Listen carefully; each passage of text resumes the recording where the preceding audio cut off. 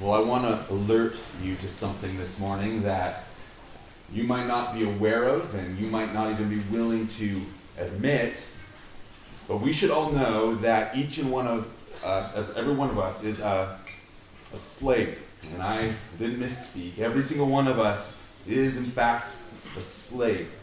Or if you prefer the term servant, you can use that too. We are all slaves and servants. Now, this is probably disappointing to a number of us. We love our freedoms, and this was probably clear as displayed to me as of recent in the mask mandates. We also don't like to be thought of lowly, but instead we would prefer to climb the social ladder, to be better than our neighbors. So we don't want to be slaves, we don't want to be servants, we don't want to be thought of in any lowly position, and yet our Lord taught us that if anyone would be first, he must be last of all and servants of all, Mark 9:35. And so we need to understand, especially for those in the church, that we are servants. We are God's slaves. And to be identified as a slave might be controversial in our day, and even more so. To be willing to become a servant has always been countercultural. But don't let the offense of this position of a slave keep you from rightly seeing yourself in this position. The most prominent figures in the Bible are all called slaves. In the Old Testament, Abraham, Moses, Joshua, and even King David were at various times called servants or slaves of the Lord. And even in the New Testament, the apostles, Paul, James, Peter, and Jude, all self-identify as being servants. That's how at least it's rendered in our ESV Bible, but more literally, they call themselves slaves of Christ. So Jesus said that the first would be last, the greatest would be the servant, and even here in the church, this is so clearly demonstrated even in the structures of leadership. We have two kinds of leaders in the church. There's deacons and elders. And the deacons, quite literally, deacon means servant. And in 2 Timothy 2, the pastor even is called a slave. This word slave, especially in the New Testament, is the word doulos. And in the ESV, we see it oftentimes translated as servant, or in our text in the ESV, it's going to be bondservant. But make no mistake about it, the word means slave. And in our text this morning, Paul is going to be addressing the relationships between these bondservants and the ESV, or the slaves, and their masters. And so the term slave can be especially offensive to our modern ears. And so for the sake of not causing us to stumble too much over this term, I'm going to primarily use the word servant, but if I switch back and forth between slave and servant, understand I'm just saying the same thing.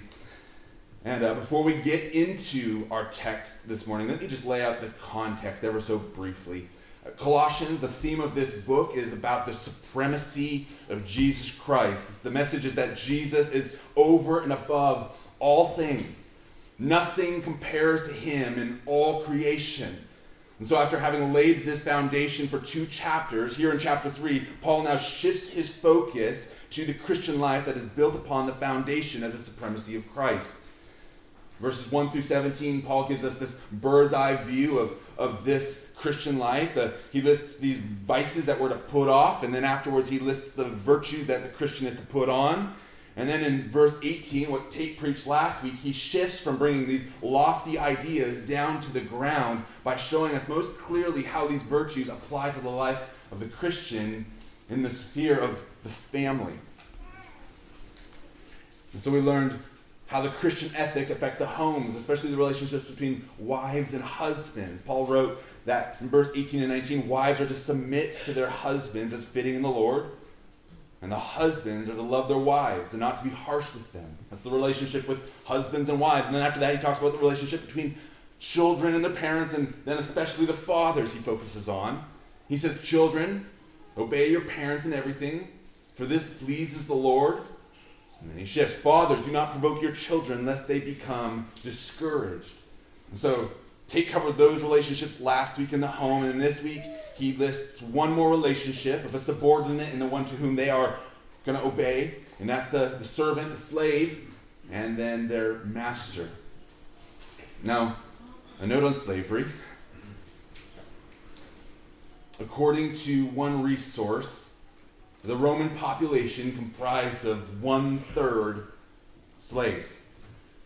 And so it's likely that Paul's audience there in Colossae would have been comprised of a lot of slaves. In fact, we know of one particular slave and his master from this letter and another letter we have in the New Testament. The slave's name is Onesimus, and his master, you'll know his name because we have a book of the Bible that has his name in it, it's Philemon. And we're going to be learning more about these two soon, as Tate's going to be preaching through this entire letter to Philemon here in just about a month. But that's for another day. For today, we need to at least recognize that slavery was a part of Roman society. And under Roman law, these slaves were treated like property. Slaves had little to no right over their owner, and the owner could even kill their slaves with little to no consequences. And so while the first two relationships here in the home are those that are instituted by God, those relationships of husbands and wives and children and their fathers, slavery here in this text this morning was not instituted by God, but instead slavery was created by sinful men. 1 Timothy 1:10 even speaks against those who would enslave other people. So I don't want you to misunderstand anything that's going on here in this text. Slavery is evil and wicked. And much more could be said about slavery, but that's not for us today because that's really not what this text is primarily about. This is talking about the relationships between the slave and the master. And more close to home for us today, we should be asking, what in the world does this text have to do with us? We don't have slaves. And we aren't masters who own other people. So how in the world can this be applicable to us? Is it even applicable to us? Well, yes, absolutely it is.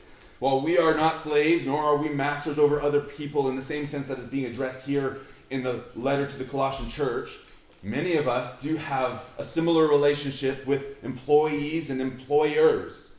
Not that we're their property, but what's being addressed here can just as well be applied to us in that situation just as well. Or even for kids. Maybe kids in the room, they don't have jobs, but you probably do chores around the house or do your schoolwork. And so in the same sense, you might be able to apply parts of this text to your work in those areas.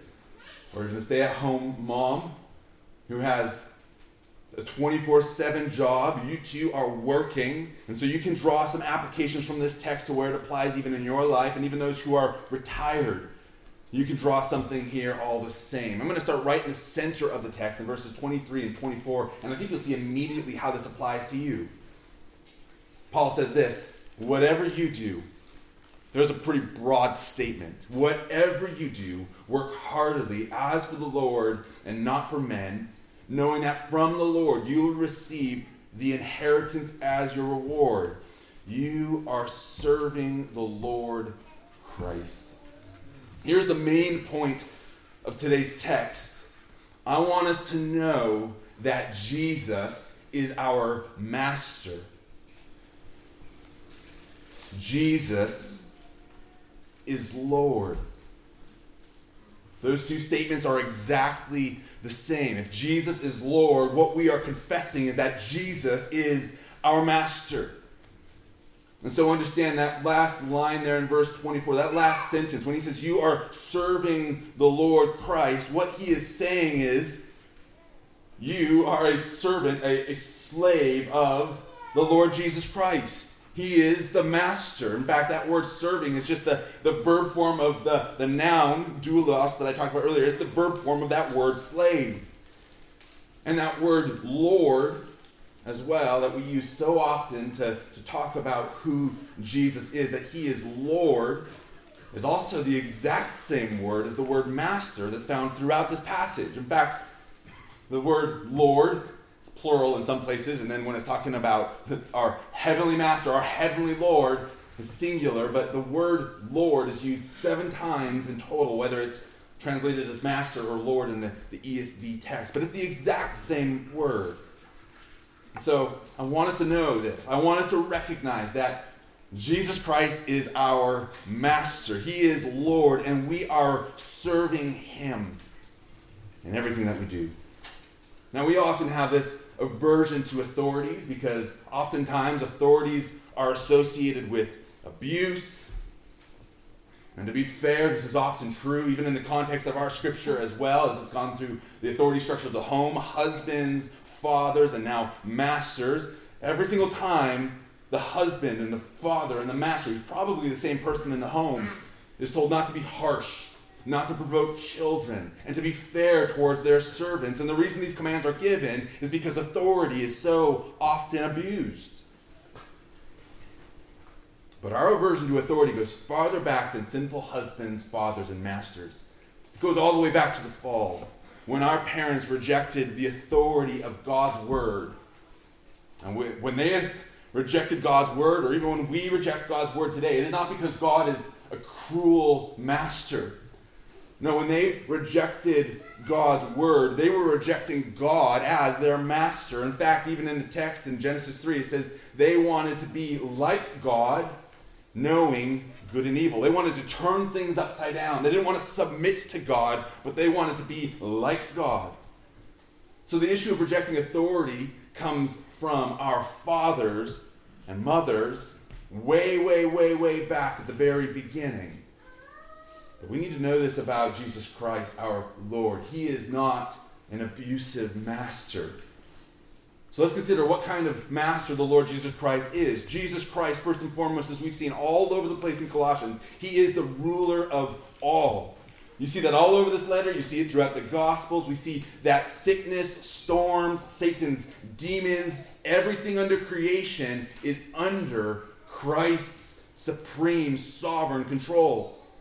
And make no mistake about it, even the kings and kingdoms of the earth are subject to him. As Proverbs 21 says, the king's heart is like a stream of water in the hand of the Lord. He turns it wherever he will. It's the language of a farmer who can draw canals and draw streams of water to help plant his harvest, his plants. So too, the king's heart, his very will, can be turned by God wherever the Lord wills. Jesus Christ is the supreme ruler over all. He is the King of kings. He is the Lord of lords. And yet, in all of this, we also know this of Jesus Christ. He is a servant king. Jesus Christ, he is the master who serves. As we see in Philippians 2, 6 through 8, though Jesus Christ was in the form of God, though he was high and lifted up, above all rule and all authority, though he was in the form of God, he did not count equality with God a thing to be grasped, but he emptied himself, taking the form of a servant. There's that word again. It's the word slave that we have in our text. He took the form of a servant, being born in the likeness of men. And being found in human form, he humbled himself by becoming obedient to the point of death, even death on a cross. The King of glory, who is the owner and ruler over all things, took the most humble position that one could possibly take. For our sake, he made him to be sin who knew no sin, so that in him we might become the righteousness of God. Or as Jesus himself said, the Son of Man came not to be served, but to serve and to give his life as a ransom for many. Jesus Christ, the suffering servant, he paid the price for our sins that we could never repay. So if you associate the word master and Lord with domineering abuse, well, then you need a better understanding of what kind of master Jesus is. Yes, he's the sovereign master and the ruler of all, and yet he is a humble and kind master. You see, I want us to understand that authority is not always bad, especially when it is authority that is given by God and is used according to his will. And not all masters are cruel. This can even be true in human masters. And we see this in the book of Exodus. Exodus 21, the Lord gives Israel these laws about how they are to treat their slaves. And he gives instructions that on the seventh year, this year of Jubilee, the slaves were to be set free. But there was an exception to this rule. In Exodus 21:5-6, it says this, "But if the slave plainly says, 'I love my master, my wife, and my children, I will not go out free,' then his master shall bring him to God and shall bring him to the door or the doorpost, and his master shall bore his ear through with an awl, and he shall be his slave forever." Understand what's being described there. He's describing a slave who would much rather serve his master than to go free. Because the slave knows that the master is good. And the slave knows that serving the master is not burdensome. And the slave knows that if anything, it is better to be in the house of his master than to be apart from the master. And so it is with the Lord Jesus Christ. He is a good master. And serving him is not burdensome.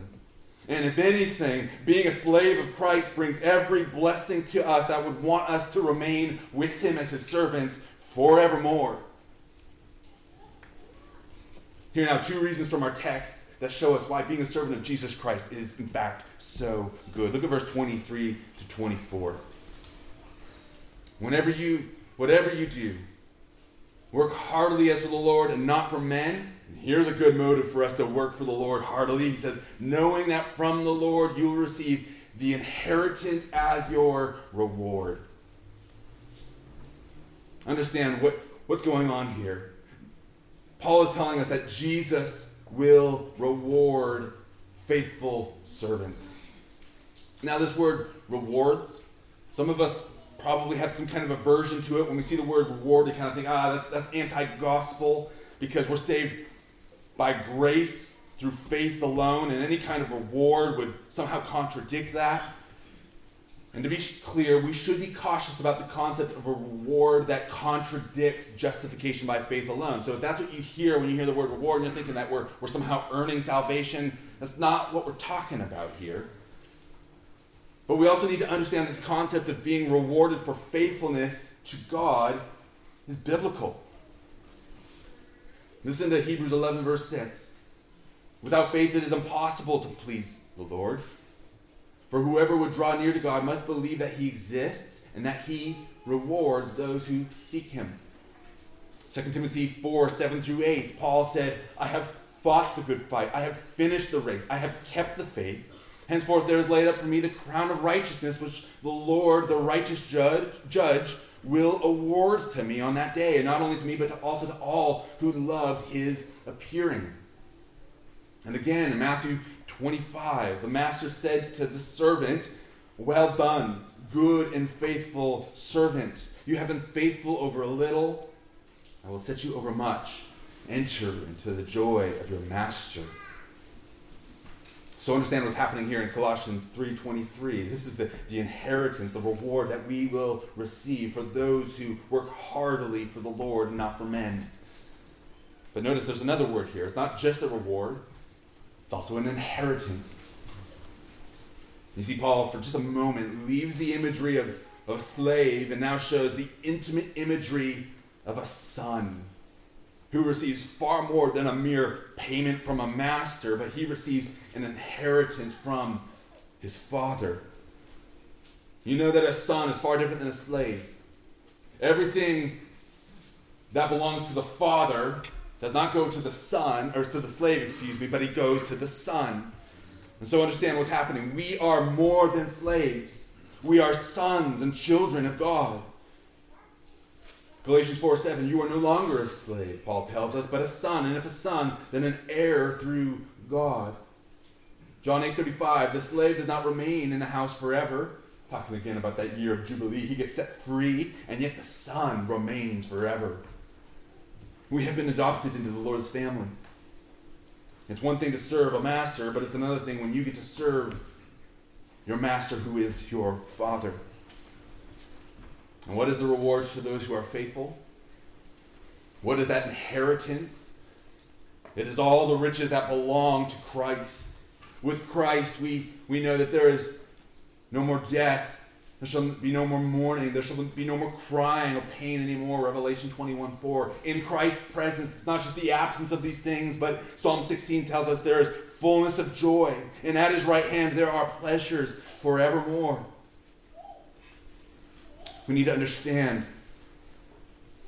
best that the world has to offer doesn't even come close to comparing to all the riches that are found in Christ. And for this reason, Hebrews 11 tells us that Moses considered the reproach of Christ greater wealth than the treasures of Egypt, for he was looking to the reward.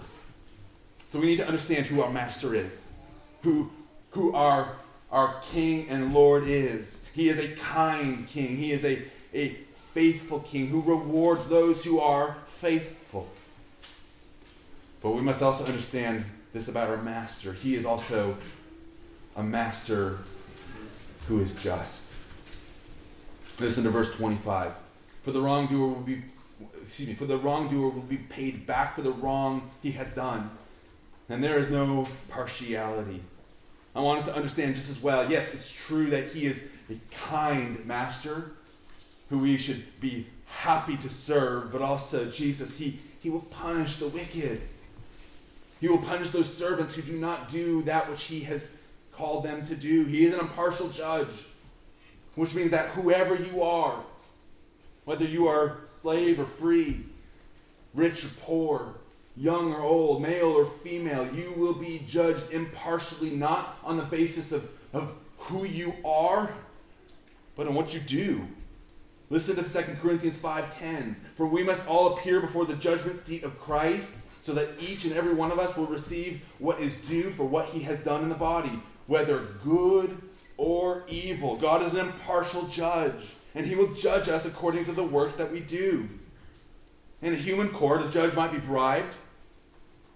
The judge can show favoritism or discrimination against the person who is being judged, but in the divine court, these things are not so. In the divine court, God will not be bribed or persuaded.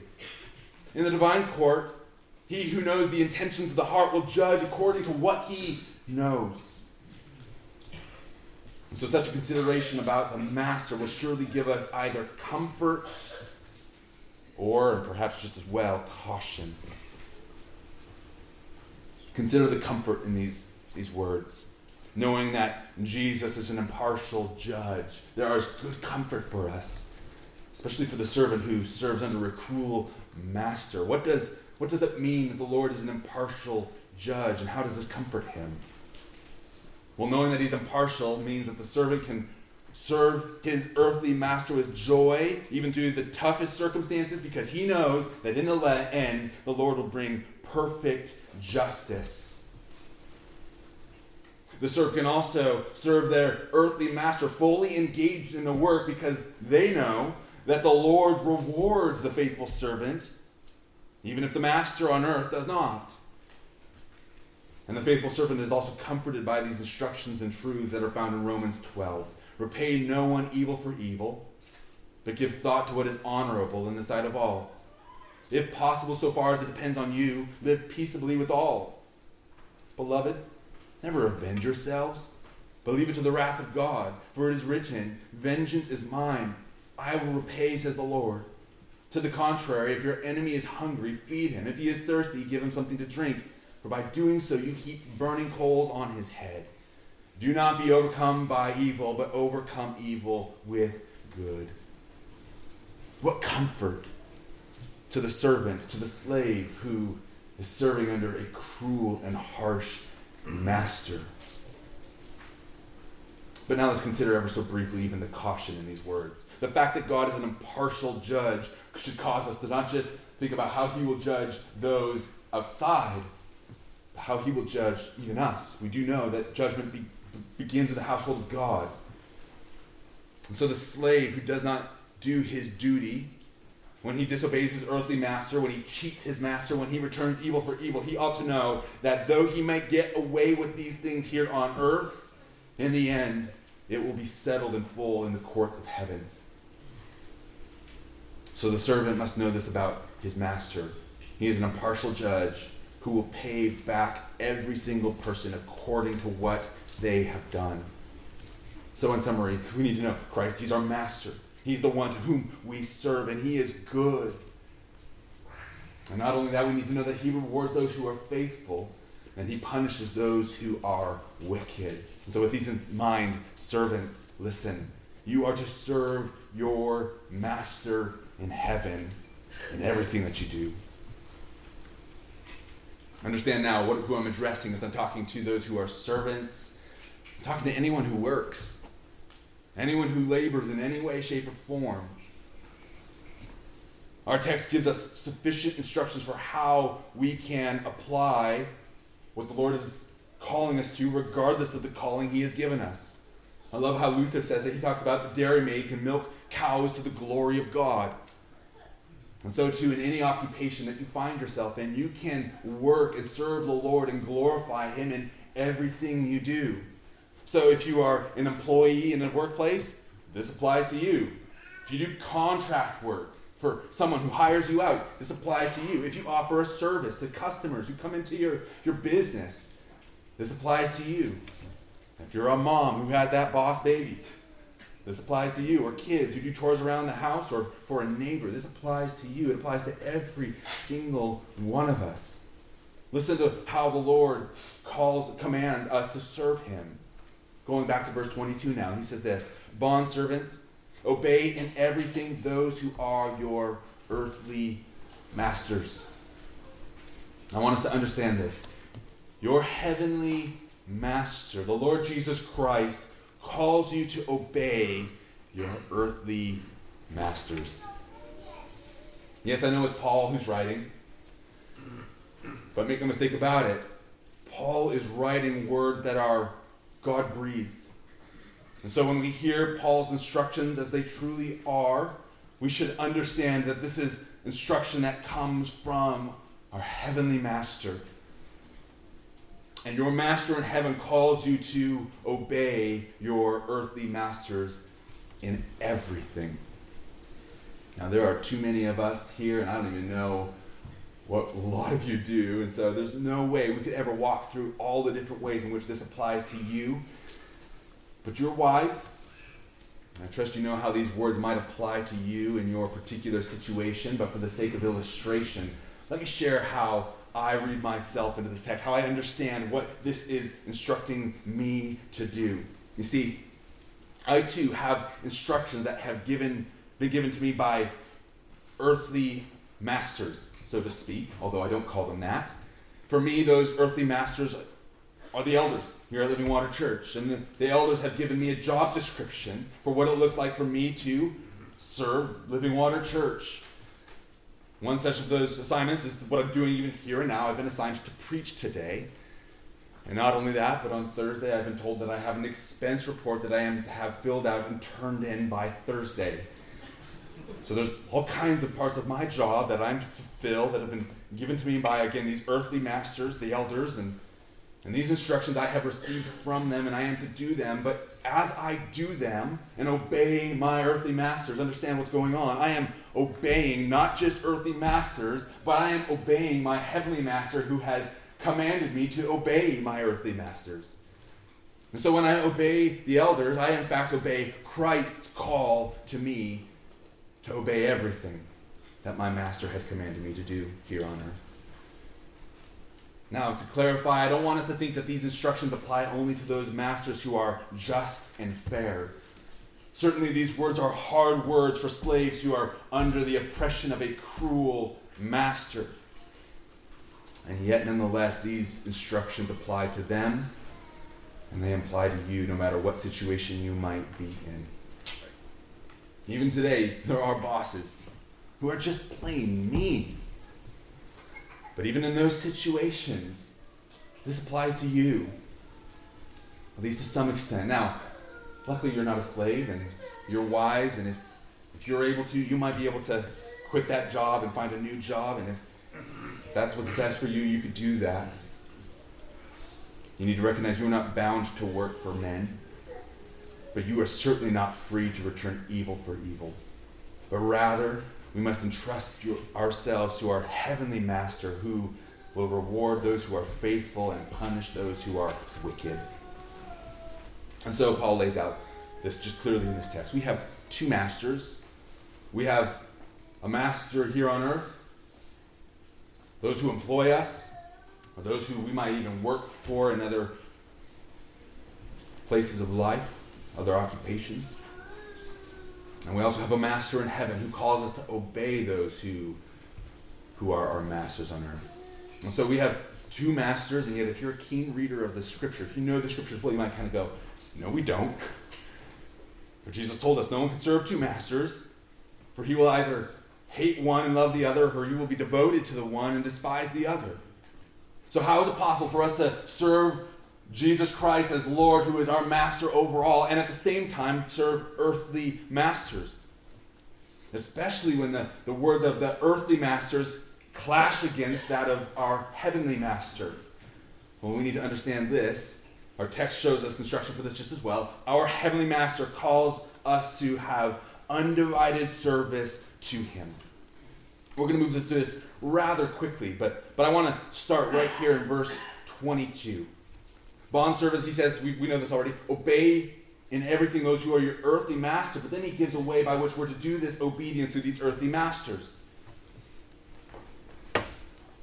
Not by way of eye service, as people pleasers, but with sincerity of heart, fearing the Lord. Paul here is showing us how it is that we are to obey these earthly masters, and he has 4 instructions for us. 2 that are positive, 2 that are negative. 2 in which the things we're to not do, and 2 things that we are to do. So 2 ways not to obey our masters. He says we are not to do this by way of eye service in our obedience. That is, we don't just obey when the master is looking. We're not just obeying on a surface level. That's what he means by eye service. And furthermore, our obedience is not just to be done in order to earn the approval of man as people pleasers.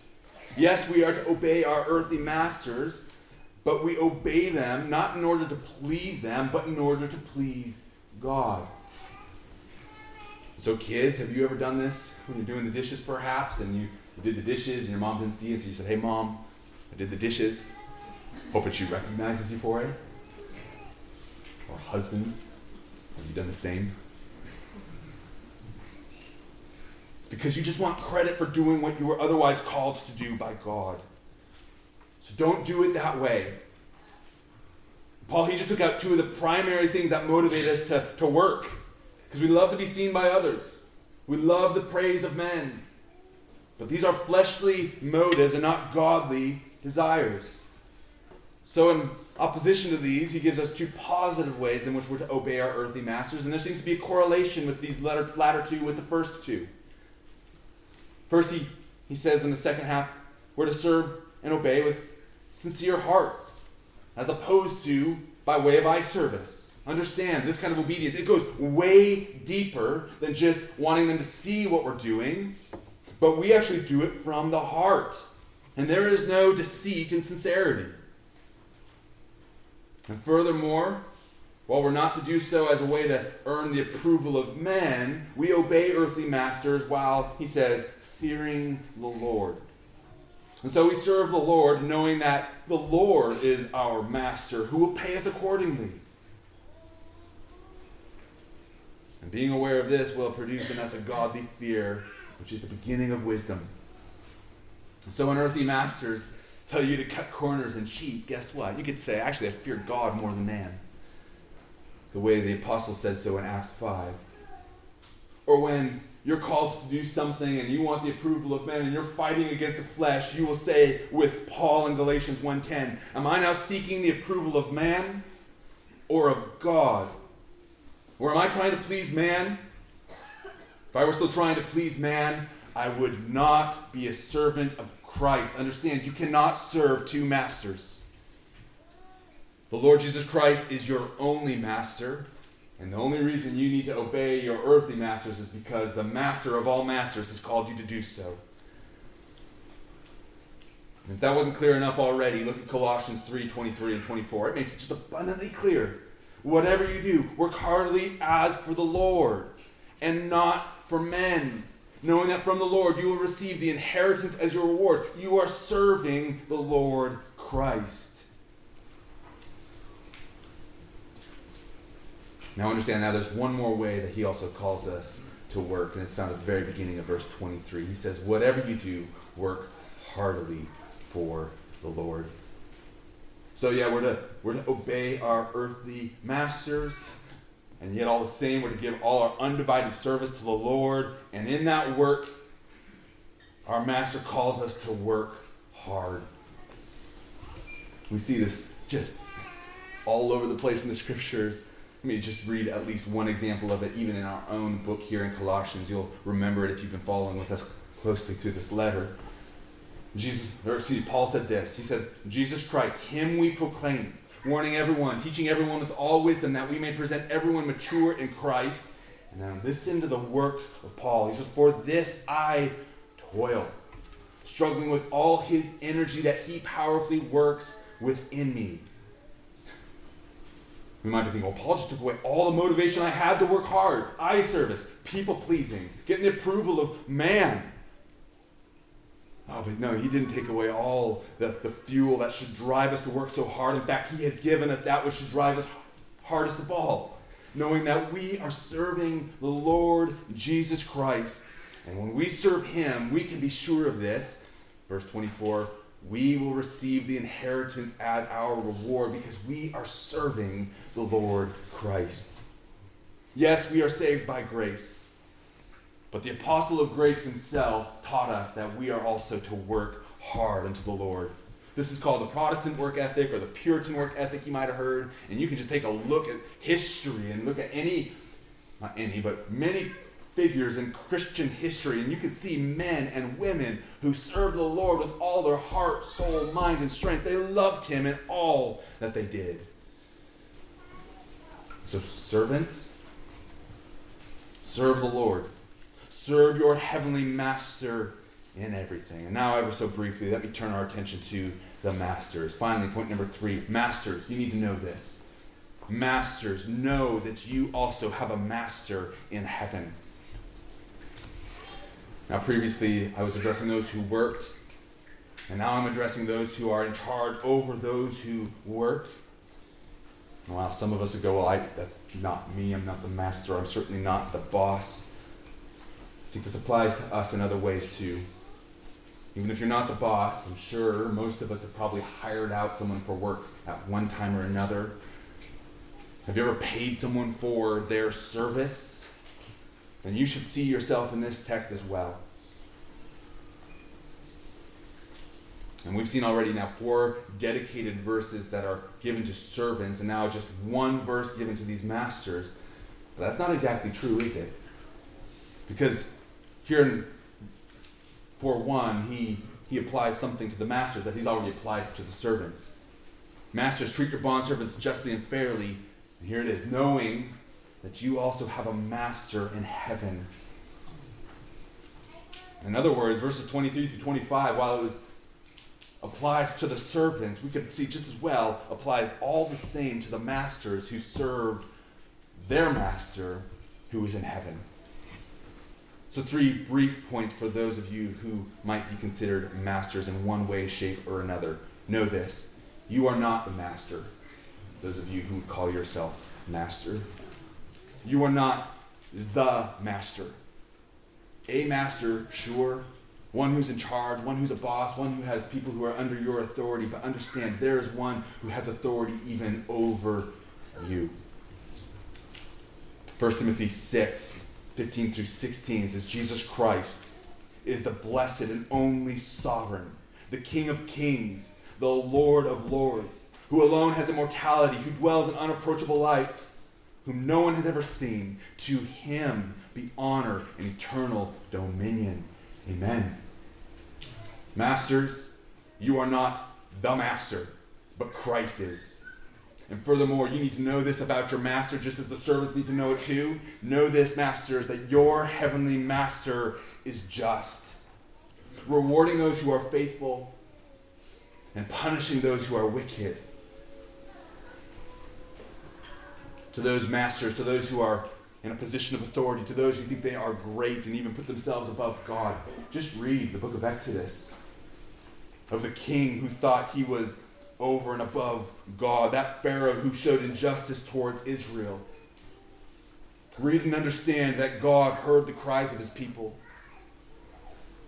And let Pharaoh serve an example and a warning to those masters who do not fear the Lord. Masters, know that you are not the master. Masters, know that your heavenly master is just. And finally, since your master is just, treat your servants with justice. Paul says it this way, Colossians 4:1, Masters, treat your bondservants justly and fairly, knowing that you also have a master in heaven. So if you pay someone to work, if you hire someone, or if there's someone even under your watch, do not muzzle the ox as it treads out the grain, as we see the scriptures clearly give instructions for. But you are to pay them according to the work that they do. You are to be just and fair in all your business affairs. So understand, Jesus is the master. Jesus Christ is Lord. And we are his servants. At the very beginning of the sermon, I said that each and every one of us is a slave. And this is true. Those who are Christians, I hope, see at least by the end of this text this to be especially true, that we are slaves of Christ. And this is a good thing because he is a good and just master. But there might be some here who think they're the exception to what I've said. Some who refuse to bow the knee to Jesus and confess that he in fact is Lord to the glory of God the Father. There are some who would rather be free from Christ than to submit to him as king. Like Adam and Eve before, you wish to put yourself as equals or even greater than God. And you say, I'm free. Don't call me a slave, I'm free. Well, if that's you, you need to understand this morning as well. You might think you're free, but you are not. You are enslaved, not to Christ, but to sin and to the god of this world, the devil. And you need to understand this about your master. He gives you the guise of freedom. He makes you feel like you're free because you get to do what you want. But understand, you are enslaved to that sin. And that sin is not kind like Christ. That sin does not offer you no more pain, no more suffering, no more tears or pleasures forevermore. But no, instead, your master seeks to kill you. And so hear this today. Christ is offering even you something better. He offers you freedom from sin. Paul says it in Romans 6:22 and 23. But now that you have been set free from sin and have become slaves of God, the fruit you get leads to sanctification and in its end, eternal life. For the wages of sin is death, but the free gift of God is eternal life in Christ Jesus our Lord. It is good to have Jesus Christ as our master. Amen. May we submit to him in every area of our life. Let's pray. Father, we do thank you that you have given us Christ to set us free from the tyranny of Satan. We thank you that in Jesus Christ we have a kind king, a kind master, one who is humble, gentle, and lowly. Lord, I pray that you would help us to see this so we might gladly submit ourselves to him in everything, whether we are servants or masters. Lord, help us to serve Christ. Lord, you are King, and you are Lord, and you alone deserve all glory. So we give it to you here and now. In Jesus' name, amen.